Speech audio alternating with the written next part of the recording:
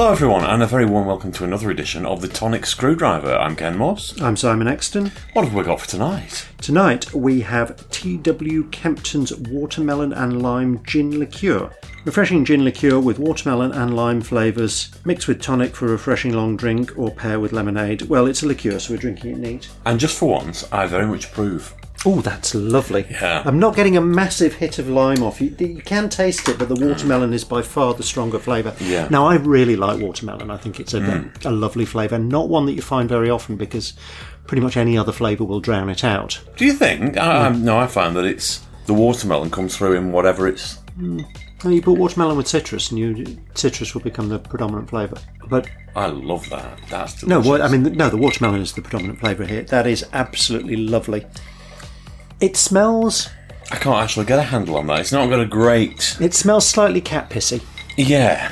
As a sort of valerian thing. I'm sorry to agree with you there. But it's not... It's weird. It's not an unpleasant cat.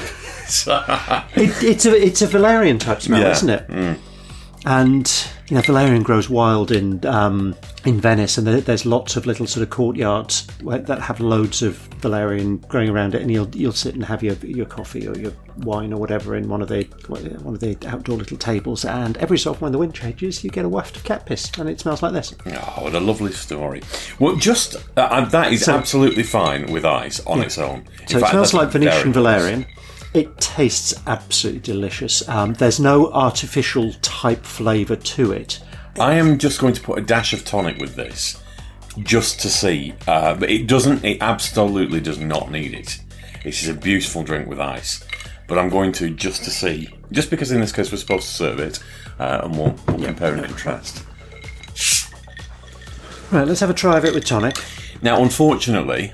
Oh, nowhere near as good. No. Yeah. You see what I mean about watermelon being a really easy flavour to drown out? All of a sudden the lime... The predominant taste of that is tonic and lime.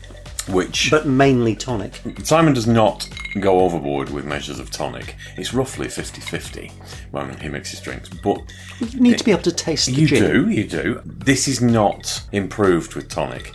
No. You've taken all the best bits away from it by watering it down. I would strongly recommend drinking this neat with ice. Yeah, but it is lovely. So on the basis of just how good it is on its own, it's 5 out of 5 for me. Oh, it's not quite that for me. It could sound like you. It's a high 4, but it is a 4. I think it's because I like watermelon so much. But yeah, great stuff.